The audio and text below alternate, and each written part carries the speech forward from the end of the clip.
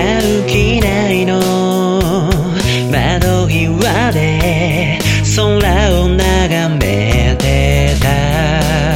何分見てたろう少し首が痛んだ。手には読み終えた君からの手紙、こんなくしゃくしゃな顔じゃそっと見てるしかないよ。懐かしいこの街の匂いに負けずに漂う。上着に染みついた君の香りが切ない。君との距離5000数キロ、この思いが届くように、毎日ラインを送るから、寂しくさせたりしないから、戻れやしないあの夏の日も、離れ離れのこの季節も、いつか隣で酒のつまみとして笑い合える日が来ることだろう。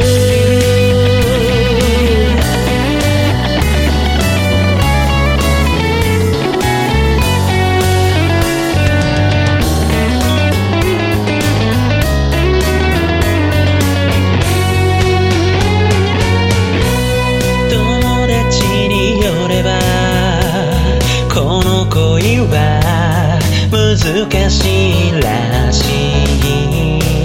それでも僕らはずっと思い続けていたい。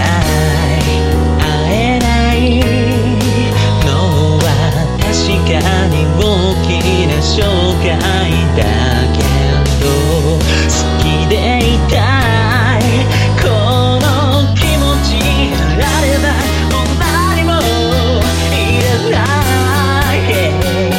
君との距離たかが5000キロ、この想いが届くように、この歌を君に聴かせたい。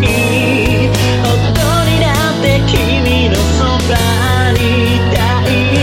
君がくれた青いセーター、春先になるまで着るから、君のことを近くに感じる。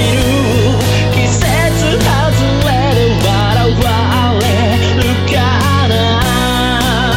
ビデオ通話で君が笑顔を見せるたび、嬉しいのに寂しいような気もして、君との距離されど5000キロ、同じ空の下とか言うけど、